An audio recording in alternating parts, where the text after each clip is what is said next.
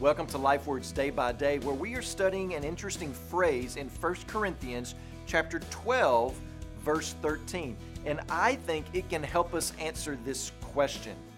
If it's true that Christ unifies us, why then is there so much division within the church and even within the idea of the role and the function of the Holy Spirit?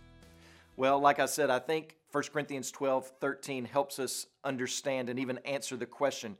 It says, that text says, we were all made to drink of one Spirit. So at conversion, all believers receive all of the Holy Spirit. But I want to compare what's written here to what Paul says in chapter 10. There he writes, all were baptized into Moses in the cloud and in the sea, and all ate the same spiritual food and drank the same spiritual drink.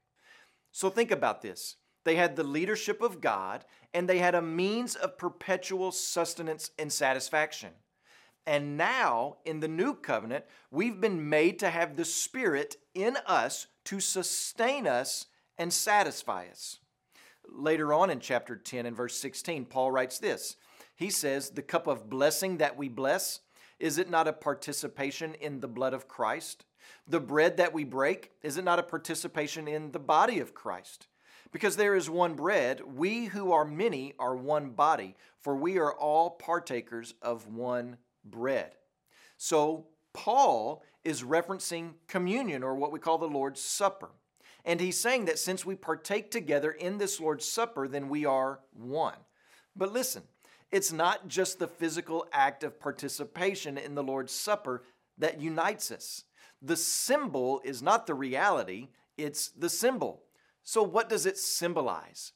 It symbolizes that Jesus is our life, our continual satisfaction.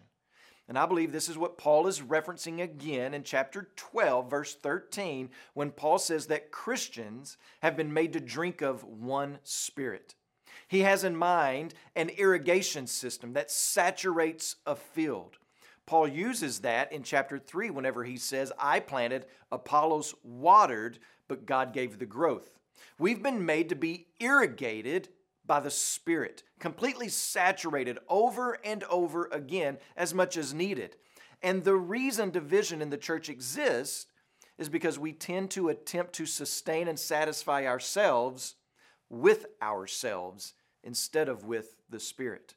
Listen, we were not redeemed and washed by the renewal of regeneration so that we may drink down glass after glass of our own wants and desires. As Christians, we were made to be satisfied, to be filled up, to overflow with the Spirit of Christ.